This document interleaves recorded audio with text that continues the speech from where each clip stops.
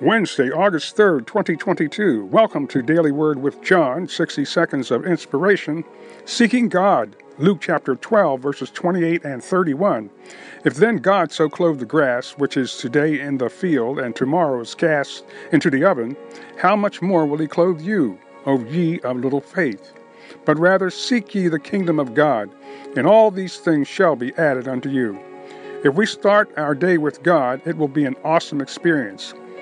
We will be able to hear his voice and walk victoriously in him through Jesus Christ and the Holy Spirit. So today, my friend, begin your day and end your day with talking to God. Father, in the name of Jesus, we thank you for your presence, your healing, and your anointing, your joy, your peace, your love. Glory to God. Father, we pray in Jesus' name that you would save the lost and heal the sick, deliver those that are bound. All in the precious name of Jesus, we pray and ask it. Amen.